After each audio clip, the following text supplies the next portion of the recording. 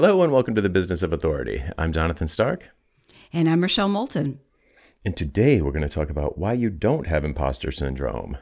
Let's see how this goes. Yes. And so what we mean by that is not that you're not feeling something that seems like imposter syndrome, but I think it's probably not imposter syndrome. I think it might be something else. And I think we agree about that. But let's explore the space.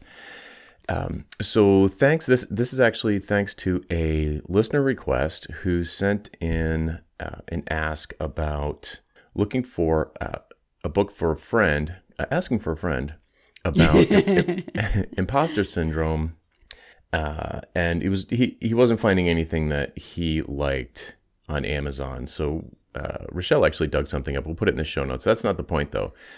It just got us talking about imposter syndrome and our experience with it in coaching and in other communities that we're in.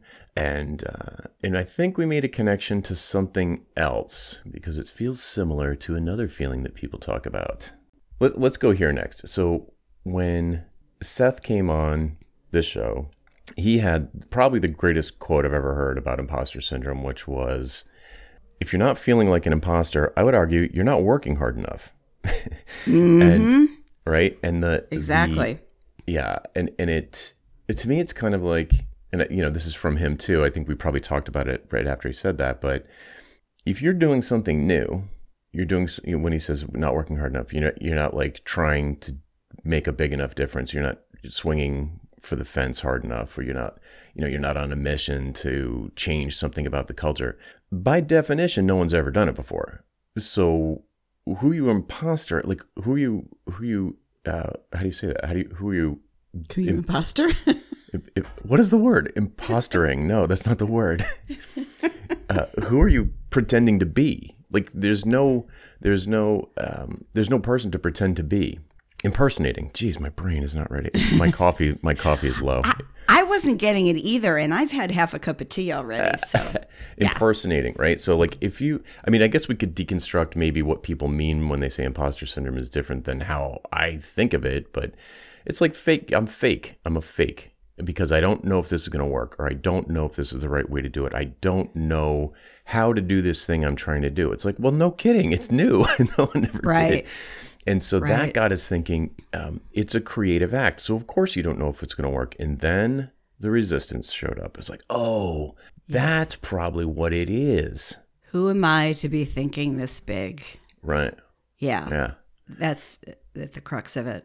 Classic resistance. So if you are doing something that is an attempt to, like say change the culture or change your corner of the world, that's thinking pretty big. It's like it might not be we're going to solve global warming today, but it's going to make people's lives better. That's the intent. Whether it's a business to business kind of thing where you want to, it drives you crazy that people run inefficient paper processes and you want to modernize systems at big accounting firms or whatever.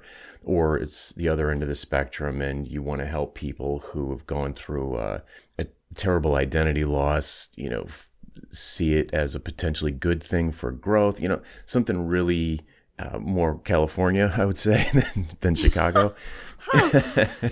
Was that too rude? I beg your pardon. We always say woo-woo. So I embody both Chicago, California, and for that matter, Connecticut, the state of my birth. So there you go. You got all three personalities. Exactly. Regional personalities. Okay, so I think, tell me what you think, but I think that reframing imposter syndrome as the resistance is potentially very helpful. Well, yeah. See, here's my problem. I've been trying to reframe this with people for probably the last couple of years because the thing is, it's really tempting to self-diagnose, right? To say, oh, I have imposter syndrome. I just can't do that. And so I don't like the label. And so I think turning it around and saying, no, what I have is I have fear about this for these reasons. And I love the way Stephen Pressfield talks about resistance in the War of Art. I mean, if you haven't thought about resistance, read that book. That'll give you a crash course. And it's a fast, really good read. Mm-hmm. So it's that don't, sort of name it to claim it. In this case, don't name it, right? Or at least don't name it imposter syndrome, because it allows you, it's like a built-in excuse not to put yourself out there. Right. Yeah. It's like writer's block. You don't have writer's block. You don't. No. Right? It's like you don't want to write bad. You can write. You can write. But if you want to write good, you got to write bad first. You got to write a lot of bad stuff first. It's not writer's block. Like if you're staring at a blinking cursor and you don't know what to write, it's just some decisions that you haven't made yet. So, it's very similar. And that I feel is a super obvious resistance kind of thing. The imposter syndrome thing is like, it's just another version of writer's block. But it's like a whole body writer's block. You don't want to put yourself out there at all. Yeah. I certainly faced that when I was working on my book, and it wasn't in the writing of it, because the writing of it was the creative act, right? That was, I won't say easy, but it flowed. It was natural. I could think about the reader and try to serve them with the writing. And it was wonderful. But then when you get to the point where you actually have to release it out into the world, it gets more complicated.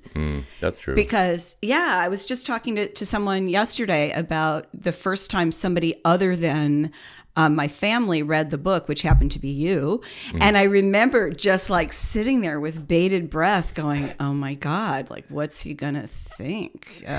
What if he says it sucks? Because I know you won't say it's good if it's not. And I figured you might try to say it sucks really nicely. And that's somebody I know and care about, who I know is going to treat me with respect, forget the world that's full of trolls and other people. So exactly. Yeah, we all face it, but we have to get through it somehow, or we don't produce anything of any value for our audience. Right. So while you were saying that, it occurred to me that I wonder if people have not read that book. I mean, the book is like an all-time bestseller. I mean, it's a classic, but it has art in the title. And I wonder if people who aren't, air quotes, artists, I'm not a painter, I don't need to read that book. That's because I didn't actually read that one. I read Do the Work, and it's even shorter version of The War of Art, according to people who have read both. And I wonder if I read Do the Work because of the title, and I didn't read The War of Art because because of the title, because I don't think of myself in those terms. And I'm not sure, but I think the subtitle has more than art in it about business. And the tone he takes in the book is that this is any endeavor, like a business counts as an endeavor, because you are creating it. When you start a business, you're creating something new. But it absolutely is not intended just for artists. I would totally read it. Although I will say, I reread it the night before I started writing my book. I felt like I just needed a little bit of extra inspiration at the start. And it was awesome. I hadn't picked it up in, 2 or 3 years at least. And boy, it's really good. If you're getting ready to start something and you've got this fear around it, read Pressfield, The War of Art, and you will be like the warrior ready to start your project by the time you're done. Right. It takes the feeling, it takes the label for the feeling, and it puts it on an enemy instead of on yourself, which I think is a huge difference. It's almost funny. Like when you're aware of the resistance, and even gives all these examples like, oh, let me guess, you ran out of ink, or the game is on, or you're just going to check Facebook once, just one more time. And it's hilarious because once you become aware of that, you become hyper aware of it. And it's funny. You're like, oh, I'm doing it. I'm letting it, the resistance, interfere with what I'm trying to do. And the I'm not good enough thing is just one of them. What's another way to look at it? No one's good enough, right? Like think of anybody that's done something that you think is amazing, right? They were a baby once. They had no capabilities once. So I don't know, maybe you're 10 years away from getting to the place that you want to go, but you got to start or you're never going to get there. It's going to be like 10 years later, you're going to be, I've got imposter syndrome. I can't do anything. That's not, right. I mean, if this sounds like tough love at all, it's because we don't want you to 10 years to be still stuck in the same place. So if you could just reframe that feeling of imposter syndrome and call it the resistance, it's an enemy trying to keep you down, then it's more something you can fight against than something needs to be treated. Well, and there's sort of a subset of this. And I'm thinking a new list member wrote to me in the last couple of days about this, and he was describing it as imposter syndrome. But really what he was saying, and I think he was in the earlier part of his career, is he was saying, as I study more, I realize how little I actually know. Okay, And yes. yeah, and I actually think that's a great place to start, right? Because then that's the beginnings of becoming an expert, when you realize that you couldn't possibly know everything. And so then you can start to figure out, how do I niche down? And forget the audience for the moment, but how do I niche down in the area of expertise that most intrigues me? Mm-hmm. Where do I go? How do I think about this? So it's a signal. This stuff they're all signals. And I think if we use them, we can make them work for us rather than have it kind of tie our hands and not move forward. Yeah, that sophomore slump thing it's not exactly that. It's not a sophomore slump, but as you go from intermediate to from novice to intermediate, it's very common. It certainly happened with me in plenty of different domains, where you realize that the surface area of your topic is way bigger than you thought. Mm-hmm. And your naive certainty starts to disappear, because you're like, oh, this is way more complicated than I thought. Yeah. I was too stupid to know how complicated this was. Like, I knew so little about it but here's the funny thing. Like, when I look back at early articles I wrote, like way back in 2009, 2010, I look at them and I'm like, I read them and I'm like, this is not wrong. But I know 100 times more about it now in terms of how to get the message across to people, and like the struggles that they would go through trying to get from point A to point B. Because back when I wrote some of my early business coaching stuff, I was just telling the way I did it, and it did work. But not everybody is exactly the same. Newsflash. So teaching it to different people, different industries, different ages, different life stage, different financial situation, different level of responsibilities, different risk tolerance, different business structure. Like, I mean, that list I just rattled off the top of my head didn't exist when I first wrote that stuff. I was just like, well, if you're just like me, do this. And it wasn't wrong, right? And here's the thing. It's classic. It led me to the second stage where I was just like, oh, wow, this is way more complicated if you have a lot of employees. Or, wow, this is way more complicated if you're a designer. Or, wow, this is way more complicated if you don't live in the United States for some reason, or whatever the thing is. Mm-hmm. Yep. And then all of these new avenues for research open up. But you do go through this phase where things all of a sudden seem 10 or 100 times more complicated, and it feels like, oh, wow, I actually don't know what you did know what you were talking about, but there's just more stuff that you weren't aware of that now you need to learn too. So it's like you're on this learning curve, a new learning curve, and it's way, way steeper. So that can be scary. It can also be fun, though. That Sure. can also be really fun. If you like to learn and you're curious, you can go, oh my God, look at this. I thought this was one rabbit hole. It's 25 rabbit holes. Which one should I choose? Right? Yeah. Oh, I'll try this one. Nope, not, that's not it. And I mean, it's really intellectually, it's really interesting. Right. You get you go through this cycle of, you get this sense of mastery when you don't know what you don't know.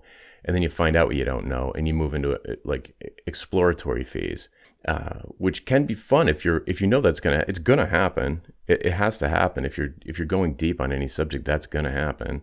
Mm-hmm. So okay, cool. Like, where do I want to explore? Like, I'm gonna focus on, I don't know, design firms ditching hourly billing, or lawyers or photographers ditching hourly billing.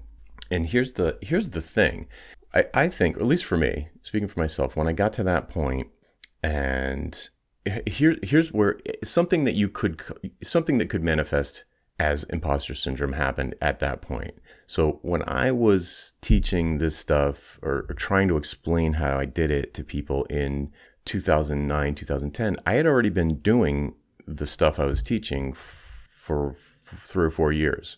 So I knew it worked. Like, I know it works. That's not the issue, right? So I had results. I had my own personal laboratory of proof. And so when I started to, when you get to that phase where you're like, okay, well, how am I going to teach this to designer. I'm not a designer. I don't have that. My business isn't set up that way. The customers are different. They want something different. They're at a different point in the upstream, downstream continuum. The value that they deliver is a different kind of value. It's measured differently. Like everything's different.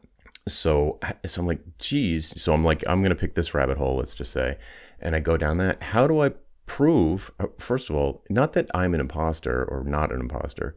It's that, how do I find out if my success was limited to my domain, right? I need to go to a new domain, find a test subject or a beta customer or someone who just jumps into the coaching program or whatever. They're just like, I know you just help software developers, but I really want to work together. Okay, let's try it. Experiment. And the thing that you might consider imposter syndrome, which really is probably the resistance, or it's just the fact that you don't know if it's going to work. It doesn't, you're doing an experiment. It's not like scientists aren't imposters because they don't know what's going to happen at the end of the experiment. They're scientists, like they're doing an experiment. Of course it might not work. That's the idea. And that's how I kind of approached it. So it wasn't, I didn't feel like an imposter. I felt like a scientist. And guess what? And I guess that's why I don't really, I've probably felt the feeling that people call imposter syndrome, but I don't label it that way. And the thing that makes me sure that I'm not full of it is that when I work with someone, they have an objective. And when you deliver the results that they want, it proves that it worked. It's like the experiment worked. It's like right. The person comes, what do they want? They want X, Y, or Z or whatever. It's like, okay, let's see if we can do that. And then they do it. And it's like, okay, experiment success, hypothesis proven, right? And then if you amass, if over time in your work, whatever it is, you come up with progress metrics and success metrics for the people that you're working with, which they need to bring to you. You can't put words in their mouth around what they want. But if they want something and you're like, okay, I think we can do that, or I'm confident that we can do that, and then you do it, then getting results, which could be manifest as testimonials or case studies or just, private thank yous or whatever, then you're like, okay, you can kind of prove to yourself if that you're not an imposter, but you have to go out on that ledge first. You can't know that it's going to work beforehand because it's an experiment. Yeah, I mean, I like that positioning. And as you were saying that, the other thing that hit me is that this whole idea of imposter syndrome and even resistance is the emphasis is on me, right? Meaning you. It's not on your audience. It's not on your clients. It's not on the other people. And so it's very me centered, and that generally doesn't go well with anything in business, right? You want to focus outward. So if you think about it, if you're starting to feel that, like I feel that way sometimes as I'm getting ready to do like a big podcast interview, right? I'm going on somebody else's show, and the way that I channel that is, how am I going to help that audience? What is it? How does my message fit with their audience and their message to their audience? What will they want to hear that will help them that I really know? How can I do that bridge? And for me and pretty much every client I've ever worked with, the second we turn our focus away from ourselves and onto the audience, everything's easier. Because you're focused on them and getting them the things that they want or the value that you can deliver. Yeah, right. It goes from thinking about like, how does my hair look? Where do I put my hands? Yeah, you're just totally in yourself into, how can I help? Right. And interestingly enough, I know we both do the same thing because we've talked about it before. That's the same reason we don't get butterflies in a sales interview, because we're not there to clear some bar. We're not there to put on a performance, like an A+ performance. Right. It's not a performance. It's like, hey, how can I help? Period. Right. And it's the same thing. I do the exact same thing on a show. If I am, you're right. You're like, wow, this is a big show. The stakes are high. I want to be perfect, or I want to be good. Like, I want my performance to be good. It's just like when I was a musician, when I was totally self-centered. I just wanted to like, do I look cool? Great. Does everybody think I'm an amazing shredding guitarist? Great. Mission accomplished. So of course no one wanted to listen to me because I was just completely this ego monster, the me monster on stage. The worst. So and ironically, And there was a lot of stress around that. Same thing. Is my hair perfect? Yeah. You know, Yes. right? So, yeah. Watch me, see me. Yeah. Look at me. Yeah. Right? You're putting Yeah. yourself on a pedestal. So then people, you know, and I could see where that would lead to something that you might label imposter syndrome, because I don't think that's what most people are doing, like that are listening to the show. But I do think it's an edge case that's important to point out, and switching to a posture of service. How can I help? I think is a really effective way to cut down on perfectionism, which is another resistance thing, and could also be, you know, if you're measuring yourself against perfect, your idea of perfect, or someone who you think is perfect, then you might label that resulting feeling as imposter syndrome, because I'm not as good as, or as I want to be, or I'm not as good as this other person I see. But that's not the point. You're not here to be perfect or better than someone else. You're here to help. And if you focus on that, you don't have to be perfect. You just need to help. You need to be good enough to help.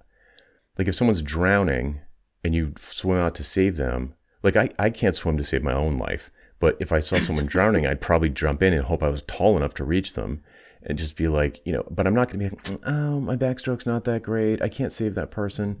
You know, no one would ever do that. I'm not a great swimmer. I'm not going to go save that person. Right. But if you're like, I'm not good enough. Right. I'm not good enough to save them. My backstroke's not perfect. No, you're going to jump in, you're going to save them, and they're going to thank you. So it's like that. Like imagine people in the audience, or your audience, or someone else's audience.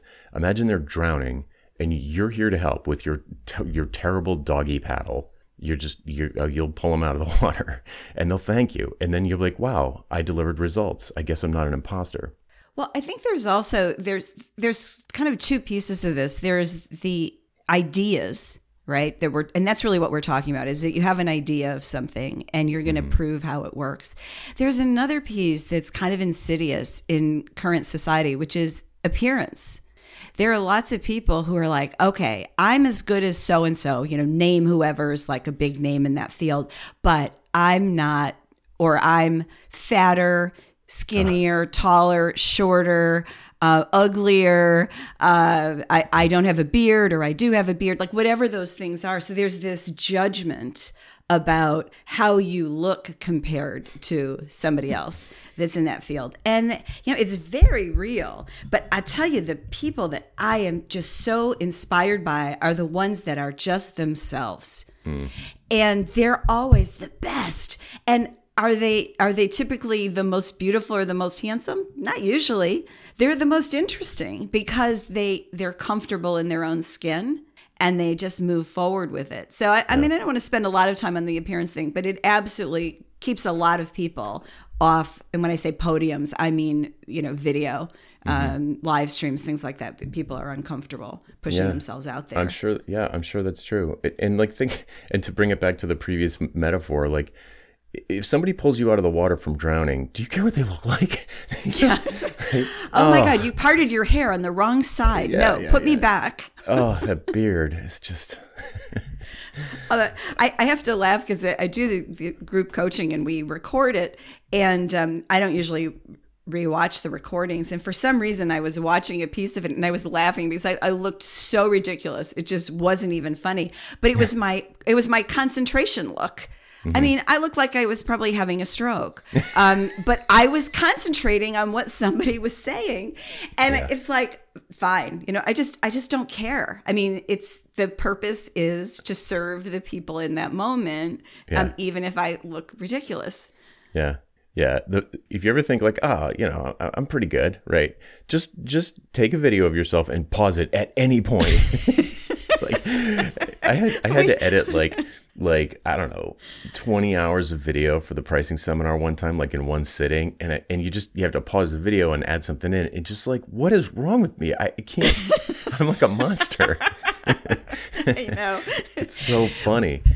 And we all, you know, unless you're a narcissist, we all feel that way about watching ourselves or listening to ourselves. So it's sort of like, you know, get over yourself. But I Yeah, I know what that sounds like, Yeah. but it really is. The important thing is that you put yourself and your ideas out there authentically, and the right people will respond. That's how you're going to build an audience, build a community, build a client base. Yeah.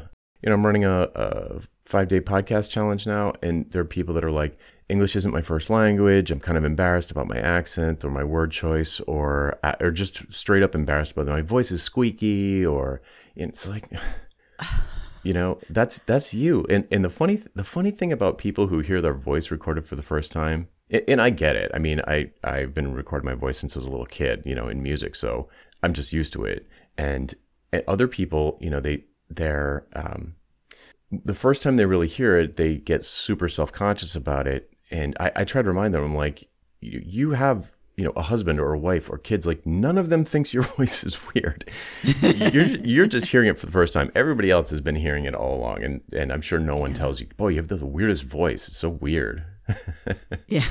So, yeah. Anyway. Well, and just as a side comment, anyone who is recording a podcast in English and it's not their native language, oh my God, I bow down to you. Exactly. I mean, Right. That's a skill set that so many people across the world don't have. It's impressive. So I would be proud of my accent. Yeah, 100%. Yeah. I actually polled a bunch of people on this exact question, because that was my reaction. I'm like, your English is a lot better than my Croatian. Right? Yeah. You're embarrassed about Yeah. your English? And everybody, it was like across the board unanimous. Everybody had the same reaction. It's like, if English isn't your first language, but you're doing a podcast in English and we can understand you, that's like, wow, you go. Yeah, exactly. It's not about perfect. It's about helping. And it's really, literally everyone listening to this podcast is in some kind of service business. They're trying to help other people. They're in service of others. And nobody needs perfect. I doubt many people even want perfect or would be able to define it. They want to be helped, right? So like finding out the transformation, helping them achieve it, and then, hearing the reaction, the customer satisfaction coming back is certainly one really, practical anecdote to a feeling you might label imposter syndrome. It's like, oh, this does work. Like this process or this approach or these ideas, they work. Yeah, it's the expression perfectly imperfect comes to mind, because you probably have in your head this idea of perfection. And whatever that is, whether it's the way you speak or the way you appear on video with every hair in place and your diction perfect, but that definition probably isn't the same for your audience. And so we're all perfectly imperfect. So why not use those things that you maybe think aren't perfect, but they're probably what make you you and make you interesting or mesmerizing even, right? And you put those things front and center. That's when people really start to come into their own. And we all love somebody who is comfortable in their own skin. We want to be around people like that. Yeah. It almost touches on a little bit the topic from last time about trusting your voice. Yeah. It's like, be weird. That'll make you one of a kind. You are one of a kind already. It's like, let us know. And the people who dig it are going to be attracted to you. The people who don't, you don't want to work with anyway, because then you just constantly be pretending to be something you're not in order to sort of meet their mistaken expectations that you set by being not being yourself. Yeah. Yeah. When I first started doing speaking engagements, way back in my 20s, I felt like I had to be so perfect when I was on the stage, because I was way younger than everybody else in the audience. And I'm like, why are they going to listen to me? I'm just a kid. Like, who's going to listen?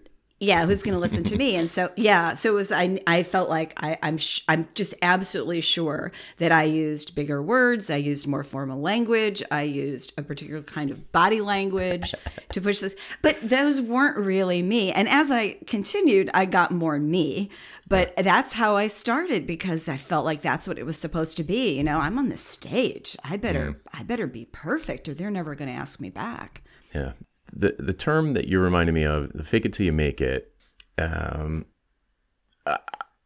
don't love that phrase, but I like it a lot better than I have imposter syndrome, because it does kind of imply that the person is at least making forward motion.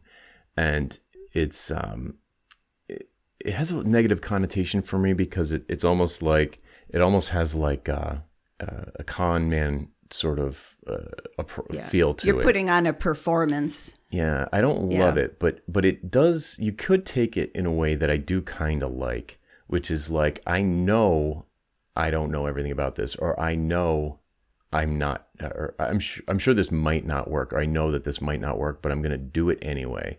And why would you do it anyway? Because you're helping someone. Like, I keep coming back to that, but like, I might drown going to save that person. It might not work. It might not, but I know the right thing to do. And if you have the courage to do it anyway, then good. Like, good. That's the idea, right? Well, maybe it's work it till you make it instead of fake it till you make it. I mean, Or try, it's like, the thing about fake it till you make it is it feels like there's a trick in there, like you're tricking people. And I don't like that.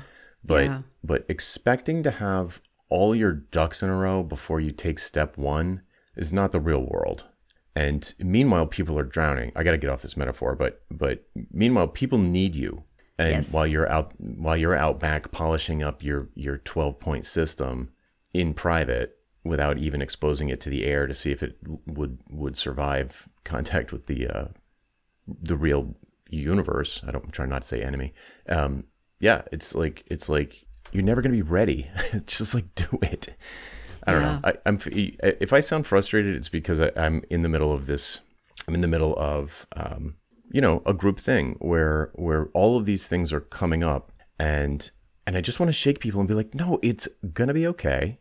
This is a very low risk thing. It feels like the stakes are. It feels high risk, but it is super low risk. But the reality is it's pretty much zero risk. I could imagine some ways that you would blow yourself up, but none of these people are going to do that. And it's I just wish I could wave a magic wand and I don't know if the word is confidence or just not. It's not confidence so much as just not worrying about all the potential ways this could go wrong or could have gone better if I had just blah blah blah. And it's really all about getting started quickly and iterating on something that's in flight. Instead of having this sort of hothouse flower kind of idea that you just think about in a vacuum for way too long. I mean, yes, I can't count how many people who come into the podcast challenge. It's 5 days.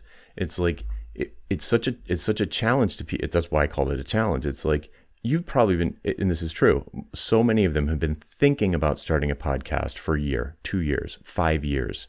And then 5 days later, they're inviting guests, right? And it's like, and so great. So everybody in the current one will surely do that. I am confident that everybody's going to do it. But it's painful for me to see people wrestling with this exact phase. And nobody's calling it imposter syndrome, but I'm like super jacked up about it right now. So I apologize if I'm soapboxing like crazy. Well, it's this idea that you act anyway. And that's really what we're talking about. You act anyway.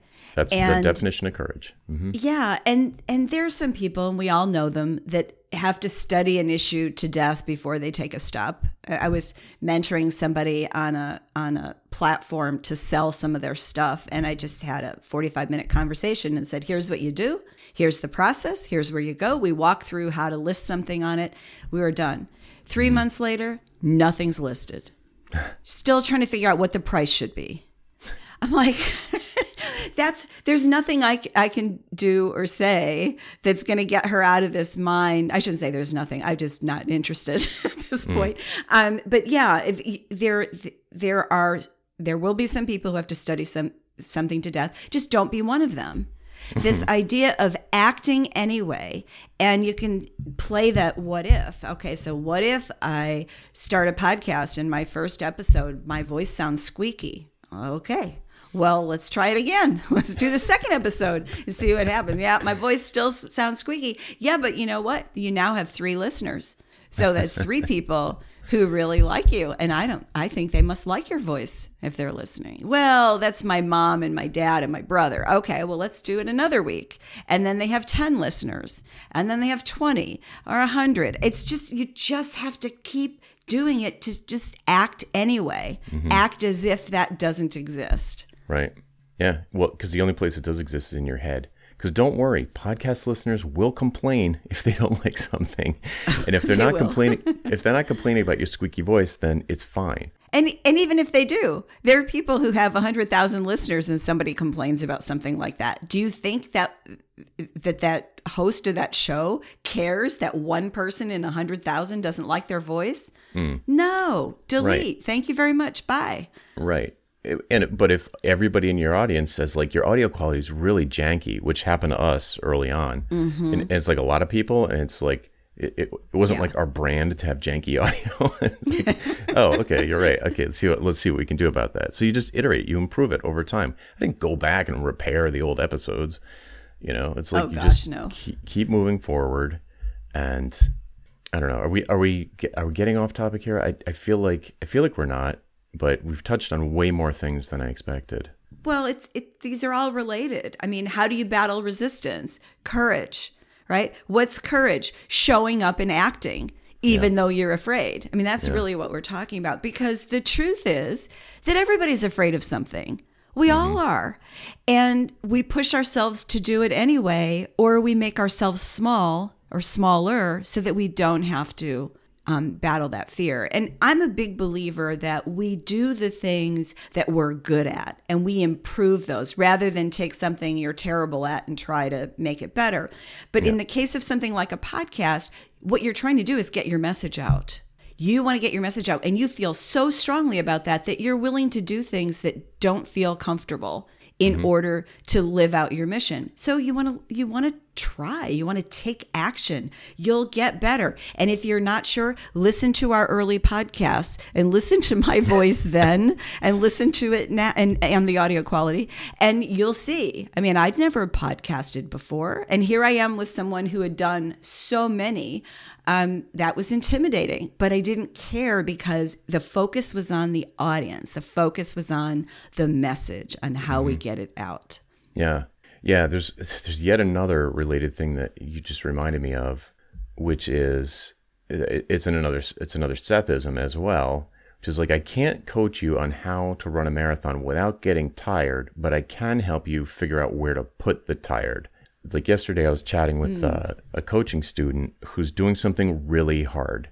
So the details don't matter, but it's really hard. And of course, he's like, oh, he's feeling the weight of the effort, right? Yeah. And not I wouldn't say he's getting demoralized, but it's not a great feeling, right? He's got this feeling. Right. It just feels like he's treading water and it's in quicksand. And I was like, yeah, I'm like, but knowing all the details, I can completely understand why he would feel like that. So I just wanted to let him know, and I think this helped. It's like, what you're doing is hard. It doesn't just feel hard. It's not because you're doing it the wrong way. It's actually hard. So if it didn't feel hard, that would be weird. So and there's a light at the end of the tunnel. There are all these signs that you're actually not treading quicksand. You are moving forward. It just feels way slower than you wanted, but it's supposed to be like that. So that seemed to help, right? So it's the same with any creative act, which everyone listening to this has something, whether you think of yourself as an artist or a business person, you're creating something to put in the world, but to help other people. I can't think of another reason to do it. Just to help other people. And that's always going to involve a creative act, and you're always going to feel the resistance. It never goes away. I don't think I'll live long enough for it to go away. Yeah. You just have to act anyway. I love that. That should be your next book. Yes. Act anyway. Uncle Jonathan and Aunt Rochelle are telling you. Oh my God. The couples therapy comment. Oh, that was hysterical. Somebody sent in a really great email. Was it an email? That was great. Yeah, it was an email. So yeah. I don't know if we need to keep going around the circle on this, but you tell me. What do you think? I feel like we've circled this like a couple of different, maybe 4 different ways. I think maybe we put a pin in it. Yeah, okay, cool. All right, folks. That's our soapbox for this week. I'm Jonathan Stark. And I'm Rochelle Moulton. And we hope you join us again next time on The Business of Authority. Bye. Bye-bye.